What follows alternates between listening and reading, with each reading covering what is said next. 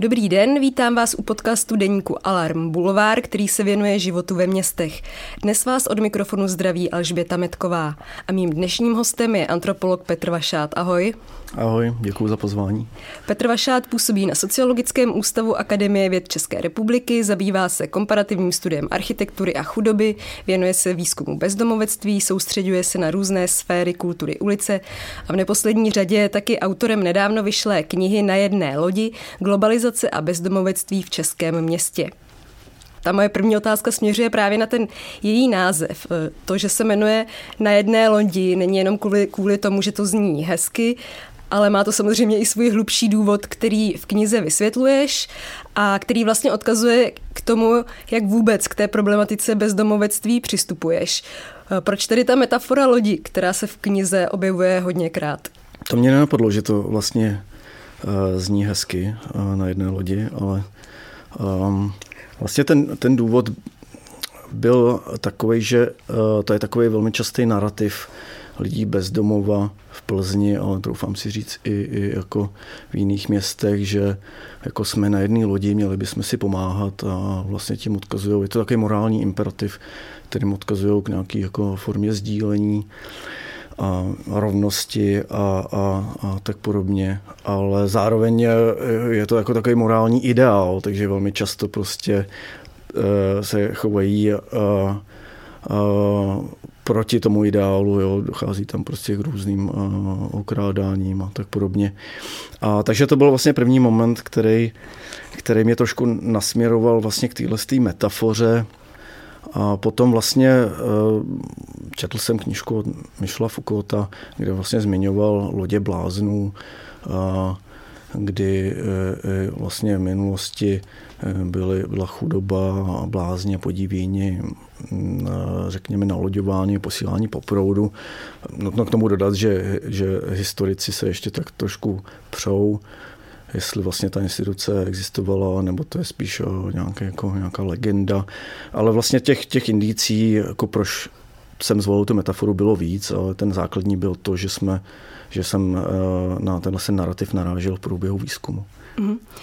A já bych ještě pokračovala taky takovou osobnější otázkou, jak ses k tomu tématu lidí bez domova vůbec dostal? Jak se ten tvůj vztah k tomu tématu a potažmo teda i k lidem bez domova, se kterými jsi pracoval, nebo lidem, kteří se na ulici pohybují, protože v tom není jako automaticky rovnítko, jak také vysvětluješ v té knize, tak jak se to vyvíjelo?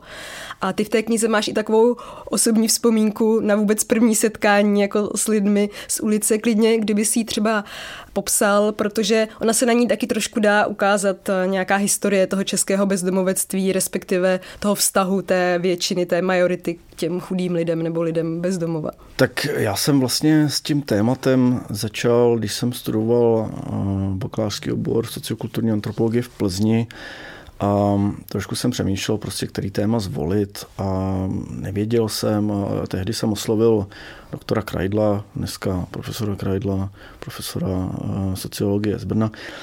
A ten měl jeden z takových okruhů, tam měl sociologie chudoby a nerovností a jsem si říkal, to bylo zajímavý.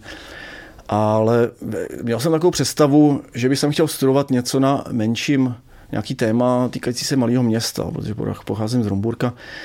A tak jsem vlastně ho oslovil, 2 hodiny jsme diskutovali a já jsem potom šel domů a trošku jsem na tím uvažoval. Říkal jsem si, ty bezdomovci vlastně jsou na tom malém městě, zároveň se o tom moc nemluví.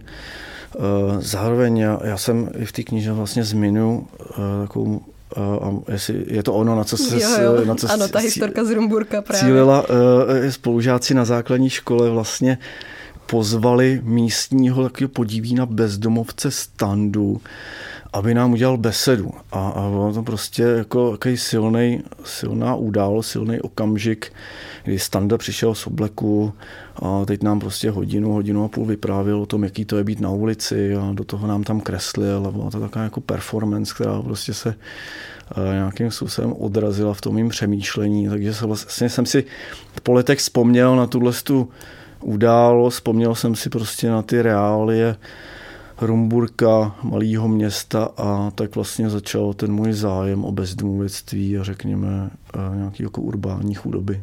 Já jenom dodám, že Když si to tak spočítám zpětně, to muselo být asi ještě v 90. letech, když jsi byl na základní škole. To znamená, že to setkání se Standou se odehrávalo vlastně v dekádě, kdy se tady lidé bezdomova v uvozovkách objevili, protože oni samozřejmě existovali i dříve, ale pro tu většinu vlastně asi ty první setkání nastaly až v těch 90. letech. Takže mohl by si třeba shrnout nějaký jako vývoj bezdomovectví nebo podob té jako extrémní chudoby v Česku za posledních těch 30 let?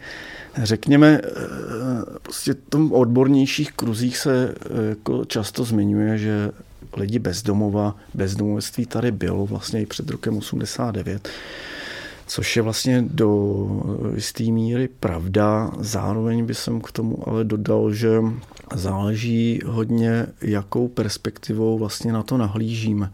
Jo, že v té době úplně neexistovaly ty pojmy a jejich význam tak, jak je chápeme dnes. Já v té knize vlastně zmiňuji, že se jednalo o dobově ty lidi by byli nazvaný fluktuanti, jo, děti na útěku, možná lidi z undergroundu a tak podobně.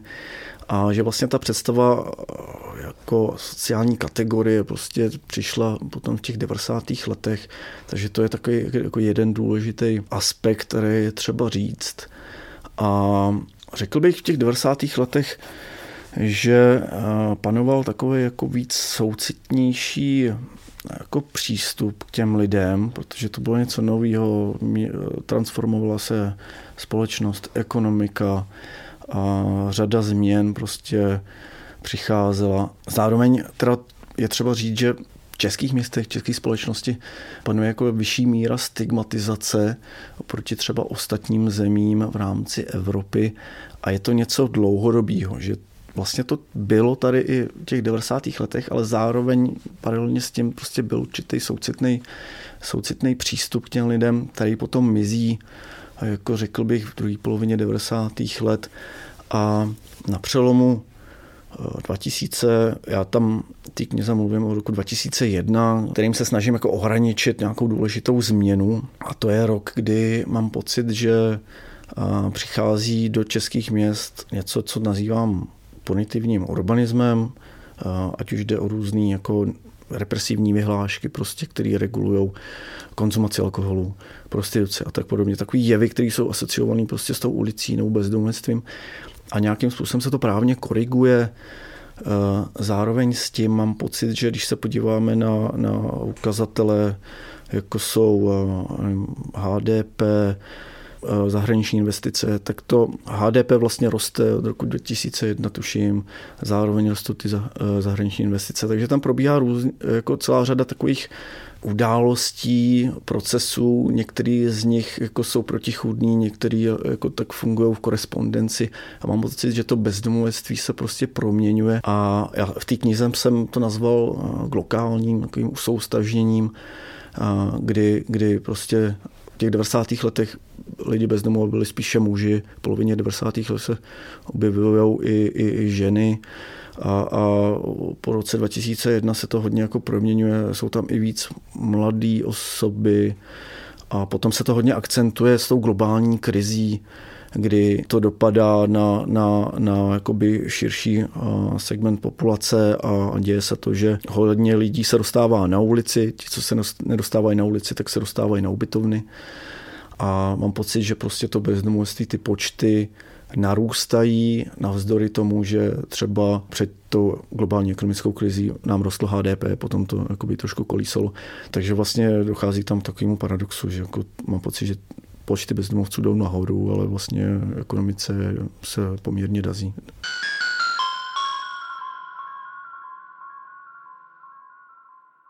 Těch příčin samozřejmě, proč se lidé dostávají na ulici a někteří tedy nemají ani střechu nad hlavou, těch je samozřejmě víc a taky se to proměňovalo a proměňuje za těch posledních 30 let, nebo ať už zvolíme jakýkoliv časový údaj. Jaké jsou tedy podle tebe ty nejčastější příčiny právě toho současného bezdomovectví nebo té bytové nouze nebo právě upadání do té extrémní chudoby? Ono se asi dostaneme i k tomu tématu globalizace, který je v podtitulu té tvé knihy. Jak to tedy vůbec souvisí, ta globalizace a české bezdomovectví? No, vlastně ta příčinnost toho bezdomovectví je hrozně komplikovaná. Opravdu nejčastěji se vlastně k nějaký příčinnosti dostáváme, když děláme jakoby výzkumy skrze subjektivní hodnocení toho, co se stalo. Jo? Že se doptáváme, dáme lidem bez domova takový list prostě možných příčin a teď oni požádáme, aby nám řekli, co si oni myslí, že se stalo. Jo? A tam potom prostě fungují takový jevy, že čím díl je člověk na ulici, což jsou jakoby vědecky zmapovaný jevy, tím více má tendenci jako ty příčiny jako líčit v tom, jako že to bylo nějaké rozhodnutí a tak podobně. Takže vlastně to je obtížný. No. Já jsem tohle chtěl trošku obejít a tak jsem vlastně vyšel z takového klasického textu, který napsal Petr Markus, což byla on napsal takovou kratší esej v roce 88, že postindustriální nový bezdomovectví se prostě vzniká na průsečíku 3 takových faktorů. Je to ekonomická deindustrializace, je to vlastně nějaká konzervativní politiky, dneska bychom řekli neoliberální politiky, a potom gentrifikace, nějaká urbání proměna.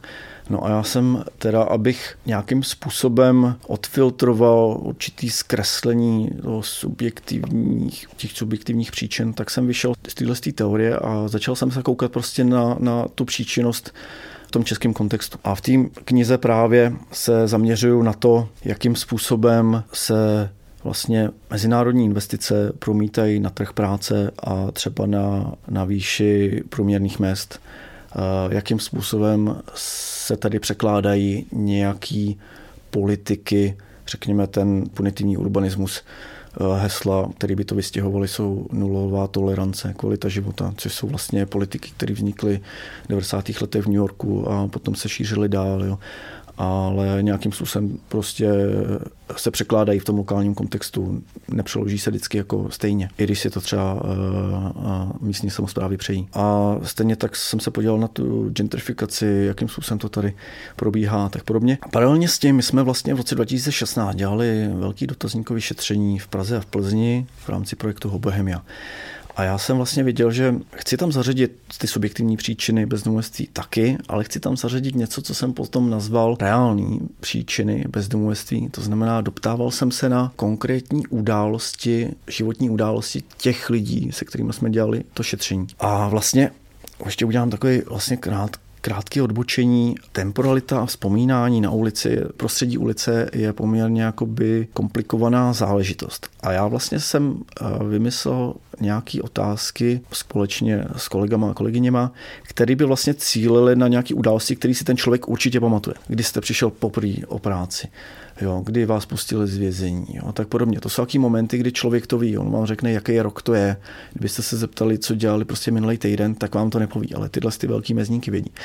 No a potom jsem vlastně vytvořil určitou časovou jakoby osu z těch odpovědí a snažil se je dát do kontextu s těma proměnama městskýma, společenskýma na rovině, jak jsem zmínil právě, na rovině těch nějakých globálních investicí, trhu práce, české ekonomiky, co se týká zavádění určitých politik, anebo i vývoje počtu sociálně vyloučených lokalit u nás. A zjistil jsem, že vlastně větší část těch lidí bez domova, co jsou na ulici, se dostalo na ulici po roce 2001.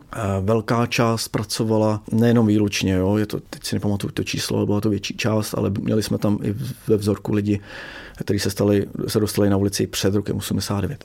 Nejzajímavější vlastně z těch mechanismů, který jsem se snažil dávat nějak do vztahu, bylo to, že třeba 90% těch lidí mělo jako poslední práci v nějakým buď nekvalifikovaný pozice v rámci továren, a nebo na pozici prodavačka někde. Takže jsem vlastně rozklíčovával tyhle souvislosti s tím, že teda jeden z těch závěrů je, že skutečně lidi bez domova se dostávají se na ulici převážně a jde o pracovníky fabrik a právě těch málo placených služeb. Není to tak, občas se můžeme doslechnout takový jako narrativ o tom, že se to může stát každému z nás.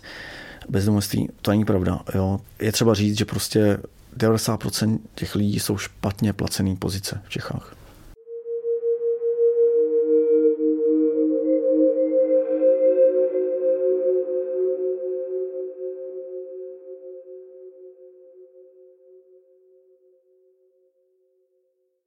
Když to teda vztáhnu na nějakou tu českou časovou osu, tak předpokládám, že třeba v těch 90. letech, zvlášť v těch raných, se většina těch lidí, kteří skončila na ulici, ten důvod bylo nějaká ta transformace ekonomiky, že vlastně zanikalo spoustu podniků, továren. Ale předpokládám, že určitě v roce 2021 jsou ty důvody jiné, nebo přidali se ještě další určitě. Ty tam taky samozřejmě zmiňuješ, že ten problém je právě třeba i v té globální ekonomice, tak Česká republika je dost postavená na, ty to tam zmiňuješ nebo popisuješ jako ekonomiku levných montoven. Jo, já jsem právě vlastně, já se v celé té knize snažím trošku jít proti takový zjednodušený kauzalitě, že prostě nějaký politicko-ekonomický faktor vede k tomu bezdomovectví, ale snažím se tam podat takovou kauzalitu, která je taková harmonická, víc, jako řekli bychom, jako, že jde o nějaký intersekce, jo, protínání.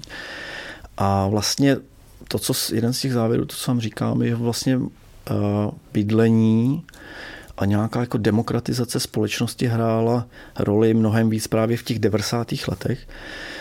Zatímco po roce 2001 jde mnohem víc o právě ty jevy spojený globalizací a nízkými mzdami.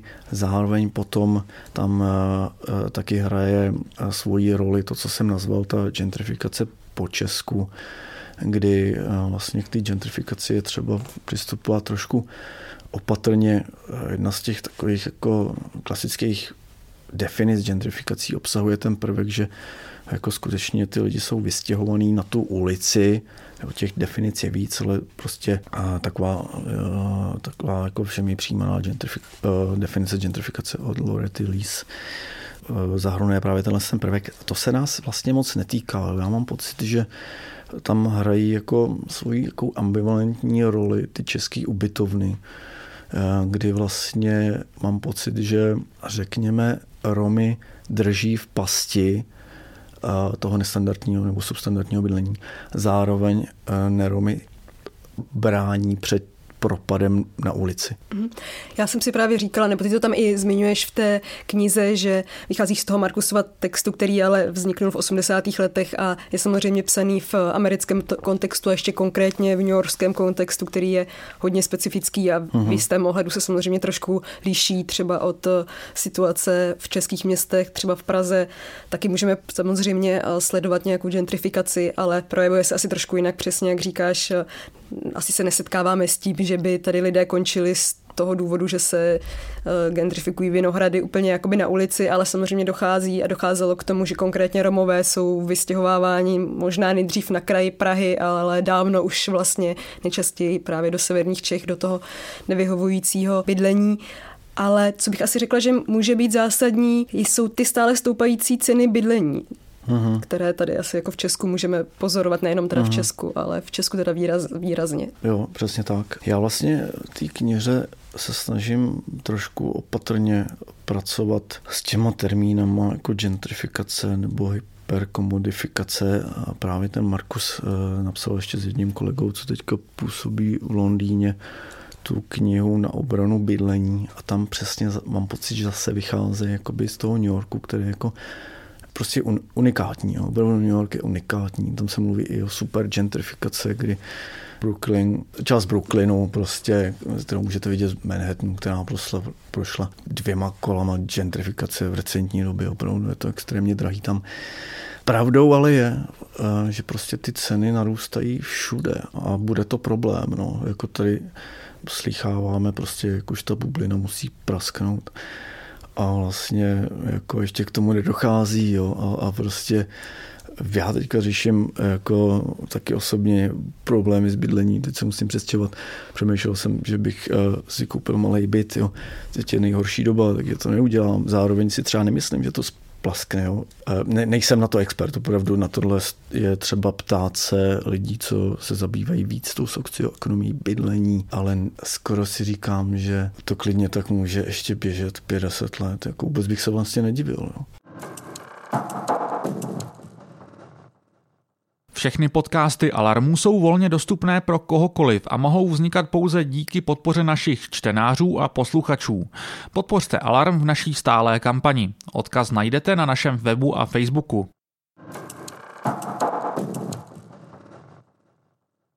Ty už si tady trošku zmínil, že si narazil nebo že narážíš na různé jakoby stereotypy, které se k tomuhle tématu v Česku vážou. Jaké teda ty nejčastější stereotypy, které se týkají lidí bez domova, se v Česku podle tebe nejčastěji setkáváme? Tak ten hlavní je alkohol. Skutečně ta představa, že lidi bez domova prostě všichni konzumují alkohol a na to se váží ta představa, že vlastně za to ten alkohol může. Vlastně tam jsou dvě roviny špatně. Jedna prostě zase chápat jakou tu je zjednodušenou kauzalitu, alkohol vede na člověka, že ztratí to bydlení, což je prostě nesmysl. Je třeba ty kauzality vnímat víc jako velké množství protínání různých mechanismů. Druhá ta představa, že prostě lidi na ulici všichni pijou. Já v té knize uvádím, tuším, že teď si nevybavuju přesně to procento, ale jako je velká část lidí bez domova skutečně nepije anebo pije velmi příležitostně. A já jsem se snažil nějakým způsobem to dát do vztahu k té konzumaci alkoholu jakoby běžné společnosti. A vlastně došel jsem tam k tomu, že lidi bez domova pijou jen o něco více než běžná společnost. Běžná společnost v Česku prostě my pijeme hodně. Opravdu, jako teď jsem strávil rok v Maďarsku a bylo tam jako různý kolegové, kolegyně z celého světa a musím jako říct, že jsem patřil k těm, který prostě to mají tak nějak jako vtělený, že ta konzumace je normální i v nějakém jako že si dáme víc těch piv, prostě nejenom jedno.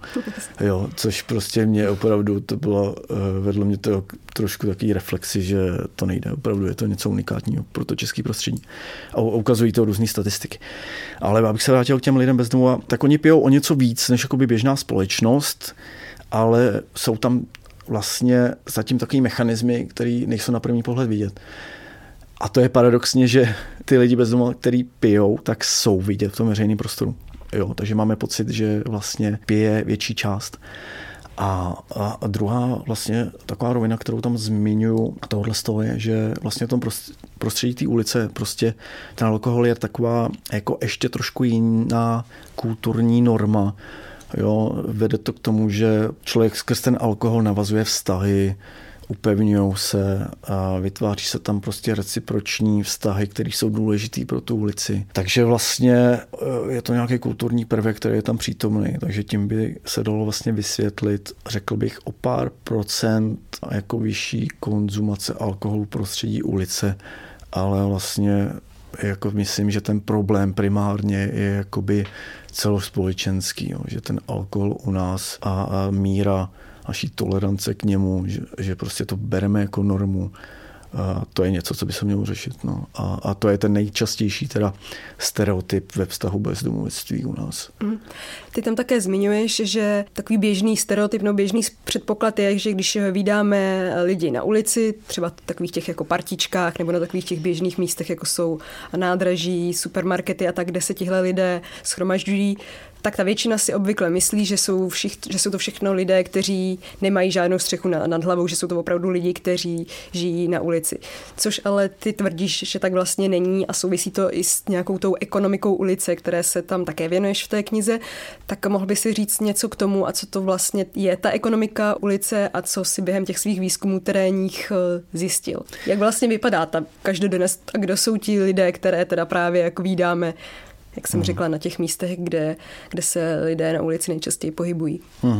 Tak já jsem vlastně, když jsem začal ten svůj, řekněme, serióznější část mýho jako výzkumu bezdomovectví v roce 2010, tak já jsem si začal všímat, když jsem docházel za prostě mýma respondenty na určitý místa, kde se jakoby setkávali, tak jsem si všiml, že prostě ne všichni jsou z ulice, jo, že tam kolikrát byl i člověk z bytu, kolikrát někdo z azylového domu, jo, kolikrát se tam zastavovali i běžní lidi. A jsem si říkal, no, tak možná prostě ta představa, že máme bezdomovectví a to má nějaký prostě 4 kategorie, jak praví definice, evropská typologie bezdomovectví, etos. A že to možná není, že to není jako správný přístup, jak na to nahlížet, jo, že možná zaměřovat se a sledovat ty každodenní praxe a potom nějakým způsobem jako popisovat ty lidi možná bude jako vhodnější strategie. Já jsem teda primárně sledoval to, co se děje na ulici a tak podobně. A zjistil jsem teda, že pojem bezdomovectví vlastně je v určitém smyslu jakoby nepřesný. A v té knize vlastně mluvím o třídě nejchudších, která vlastně v mnohých ohledech zahrnuje i lidi, kteří bydlí prostě v bytech nebo prekarizovaně.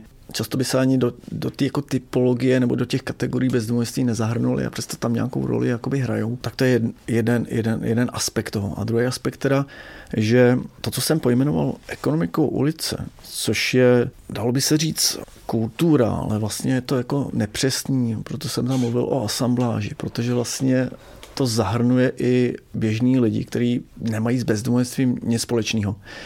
A vlastně jde o to, že funguje jakási symbióza mezi lidma z třídy nejchudších a lidma z běžné společnosti, když bychom prostě je pojmenovali tou třídní typologií, co nabízí vlastně Dan Prokop a kolegové, kolegyně z výzkumu, který vlastně nedávno publikovali, tak je to ta ohrožená třída, strádající třída. To znamená lidi, kteří jsou na nižších platových pozicích, jo, jsou nějakým způsobem prekalizovaní. Ale nejenom oni, jo, jsou tam podnikatele, kteří v té ekonomice ulice nějakým způsobem navazují vztahy a s lidma bezdomova a funguje tam právě nějaká symbióza. Příklad toho může být třeba, já jsem tam popisoval informátora Pončase, který mi prostě líčil příběh toho, jak šel v jednom plzeňském supermarketu ukrást motorovou pilu a vlastně přišel, smontoval si, dal si na rovinu a odešel. A vlastně ta krádež byla na objednávku prostě nějakého člověka, jo, mohl to být podnikatel a prostě, že ji potřeboval. Takže takýmhle způsobem vlastně tam dochází k řadě jako neformálních dohod. Taky jde třeba o večerky, anebo i nějaký sofistikovanější věci, že lidi bez domova jsou zneužíváni k nákupu prášku, k výrobě drogám a tak podobně.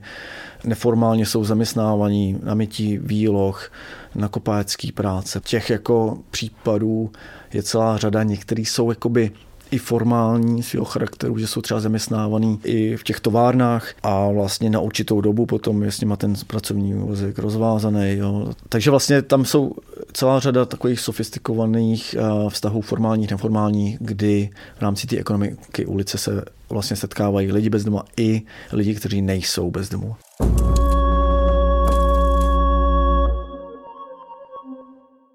Ty to tam píšeš právě, že taková ta běžná představa je, že bezdomovci nebo ti nejchudší lidé jsou vně společnosti. Ale ty právě tvrdíš opak, že oni jsou její jako pevnou součástí, že to, že jsou jakoby mimo a oddělení a že nemají žádné vazby, že to je vlastně také jeden z těch stereotypů, vůči kterým se vymezuješ. Jo, určitá část literatury, víc tak jako řekněme kriticky nebo marxisticky orientovaná, vlastně chápe bezdomovectví jako tu rezervní třídu, prostě, když je ta ekonomika nepotřebuje, tak jsou bez práce, bez domova, když je potřebuje, tak jsou nějakým jako způsobem povolání do práce. No. A já myslím, že vlastně tahle optika už není správná. Jo.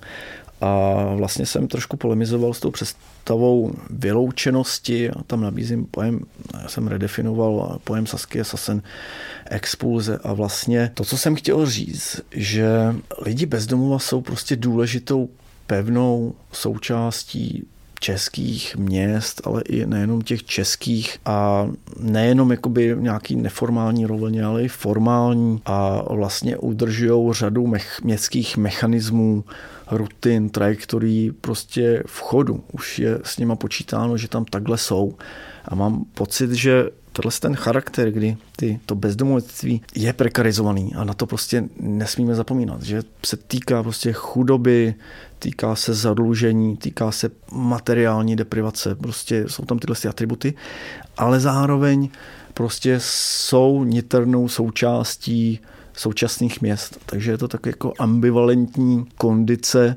kterou ty přístupy, které akcentují nějakou vyloučenost, že jsou na okraji, že jsou prostě v těch kanálech na okraji měst, nedokáží prostě dostatečně dobře popsat. Jo. To je to, co jsem vlastně tam chtěl říct, že my musíme trošku změnit tu optiku nahlížení a říci, bezdomovectví není krize. Jo. Bezdomovectví je prostě funkčním komponentem současných měst, potažmo i ekonomiky. Já jenom dodám k těm tvým terénním výzkumům, že většina z nich, těch, které se odehrávaly v Česku, se vlastně odehrávaly v Plzni. Liší se podle tebe nějak bezdomovectví nebo život těch nejchudších, řekněme v trochu menších městech, nechci říct, že Plzeň je vyloženě malé město, ale tak třeba není to úplně největší město v České republice právě vůči těm velkoměstům, jako je třeba Praha? Rozdíly tam jsou určitě.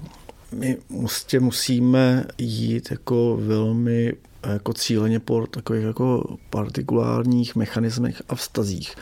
My v Čechách máme Prahu, která je prostě v řadě ohledech v rámci České republiky unikátní, a potom máme ostatní města. A ty si jsou víc podobná.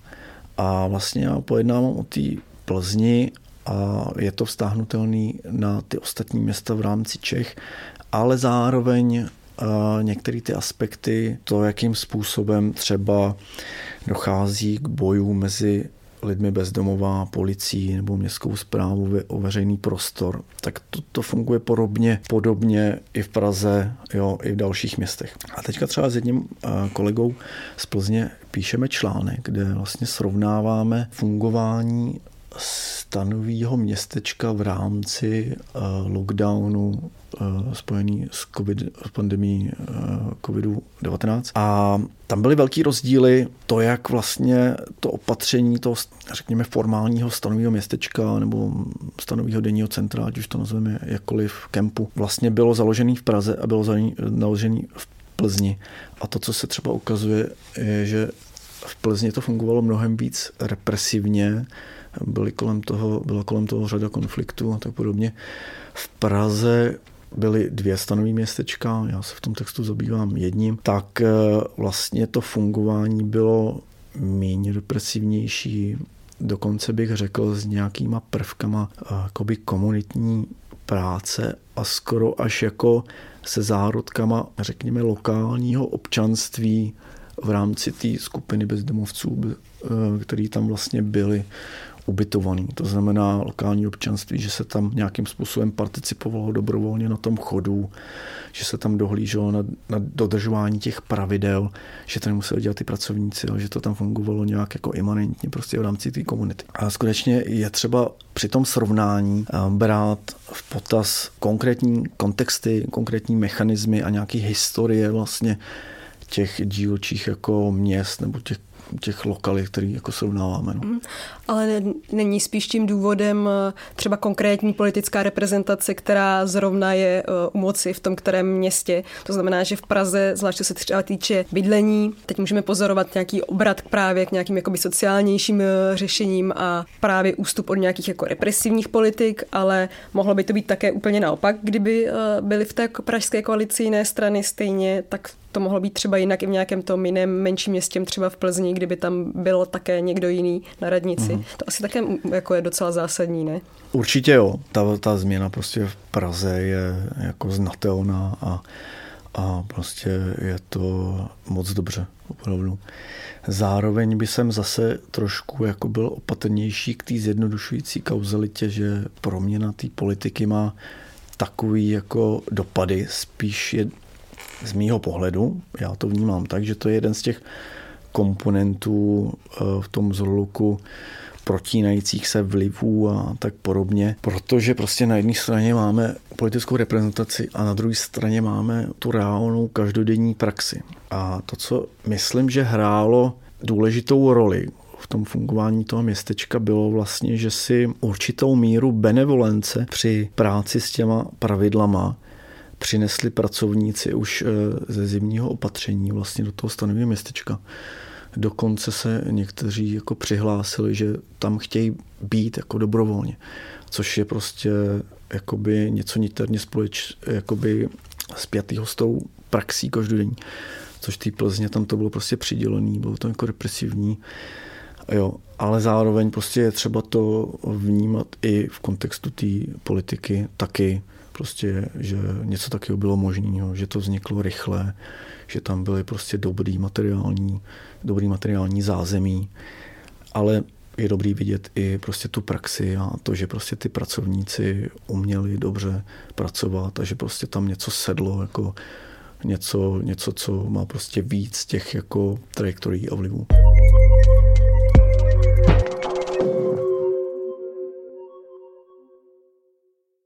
Ty jsi ale nedělal výzkumy jenom v Česku, ty děláš výzkumy také v kolumbijských slamech. Čemu jsi se tady v těch kolumbijských favelách přímo věnoval a zkoumal si tam vlastně taky tu ekonomiku ulice a můžeme najít nějaké podobnosti mezi životem v těch tamních slamech a třeba v českých vyloučených lokalitách nebo mezi těmi nejchudšími českými vrstvami. Vlastně, když se pohybujeme v té globální společnosti a i to bezdomovectví nebo ta chudoba má nějaké globální příčiny dnes, tak má vlastně vůbec význam zkoumat nebo porovnávat tak odlišné skupiny nebo tak odlišná místa, jako jsou právě třeba české vyloučené lokality nebo čeští bezdomovci a lidi, kteří žijí právě třeba v nějakých jihoamerických slamech. Já myslím, že má a že je to vlastně tím, jak je prostě ten svět a ekonomika globalizovaná jako do takové míry.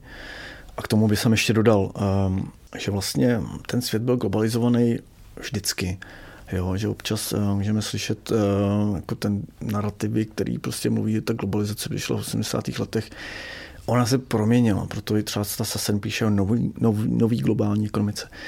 Prostě jsou tady nový vlivy jako digitalizace a nějaká jako časoprostorová komprese. Se můžete dostat, jo, ten vir teďka, že se prostě rychle cestuje, protože tady jsou nějaké trasy. Takže ta globalizace tu byla, má nějaké jako nový kontury částečně a proto je dobrý skutečně se zabývat nejenom jakoby komparacema různých míst, ale i vlastně jakým způsobem se ty místa jako protínají skrze cestování nějakých politik a jakým způsobem se ty politiky překládají. A aby jsme viděli prostě, že to má různé podoby a že třeba v určitém ohledu česká společnost, vlastně, když to srovnáme s tou americkou nebo s americkýma městama, kde prostě byl zničený sociální stát. A my tady prostě máme jako ty instituce péče, prostě je to velký rozdíl. Jo. Oni tam mají hodně dobrovolnický sektor, který prostě nahrazuje jako sociální stát. Vlastně ty komparace, já jsem v roce 2017 a 2018 jsem prostě pobíhal v New Yorku, kdy jsem prostě bydlel v Harlemu, psal jsem tuhle knížku a hrozně jsem byl frustrovaný vlastně, že jsem v New Yorku, jednom nejlepších měst na světě, kde prostě se pořád něco děje. A já tam píšu českou knížku o českém bezdomovectví. A z téhle frustrace jsem si říkal, jako bylo by prostě tohle už nechci jako zažívat, chci se trošku posunout.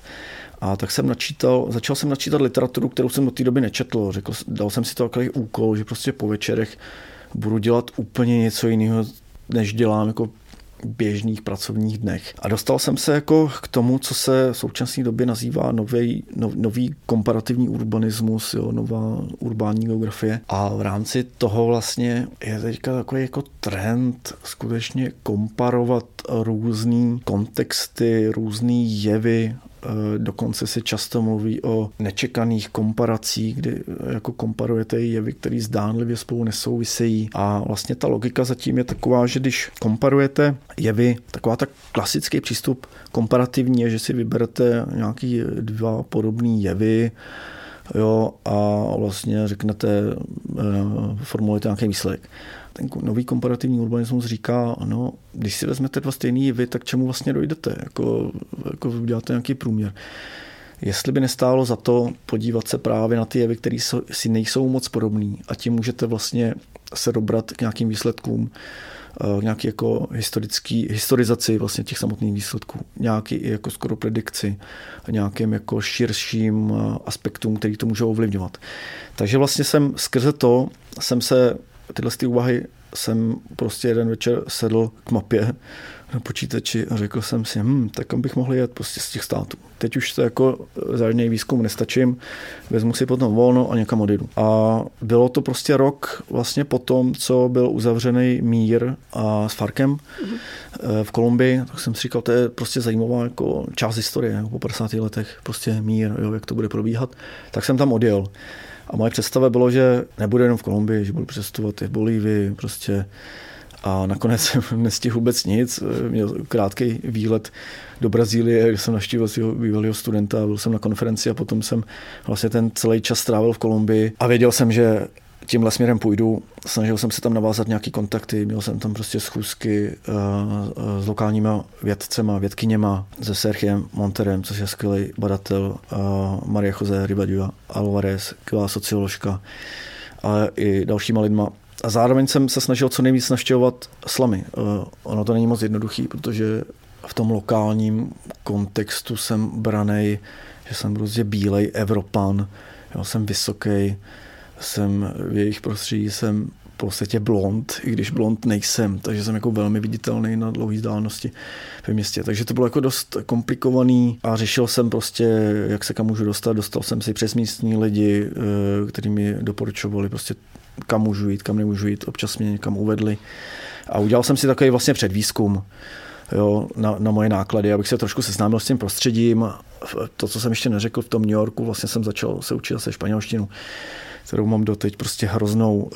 Je to opravdu, přál bych lidem slyšet, jakým způsobem probíhají moje španělské rozhovory, protože to je jako, opravdu je to neuvěřitelného, ale prostě snažím se na tom pracovat.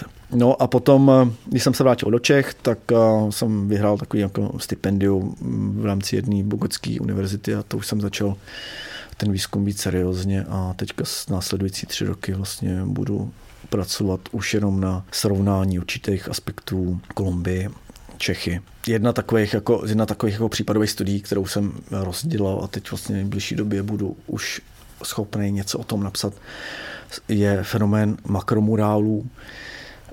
Makromurál je vlastně obrovská malba pokrývající až jakoby téměř v některých příkladech celou čtvrť neformálních obydlí, řekněme slamů a mě zajímají aspekty vyjednávání, dopadů, ale i jako transferu té ideje, jo, jestli prostě to vzniká nějak v rámci té lokální latinoamerické společnosti a správy, anebo to tam přichází od někud a pokud jo, tak jak se to překládá, jaký to má dopady a tak podobně. Já ti teda přeju hodně štěstí při výzkumech, hodně štěstí se španělštinou, taky bych ti popřála, ať co nejméně frustrace při výzkumu. Na druhou stranu, pokud ta frustrace ústí v nějaké nové jako možnosti a nové obzory, tak vlastně i tu nějakou frustraci bych ti přála. Každopádně ti moc děkuju za rozhovor, že jsi přišel do Bulváru. Děkuju taky posluchačům, že nás posloucháte a nezapomeňte poslouchat také další díly podcastu Bulvár, které pro vás připravují Apolena Rychlíková a Táňa Zabloudilová a poslechněte si také nějaký z dalších podcastů deníku Alarm, jako například Kvóty, Kolaps, Outsider nebo Pop. Od mikrofonu se loučí Alžběta Metková.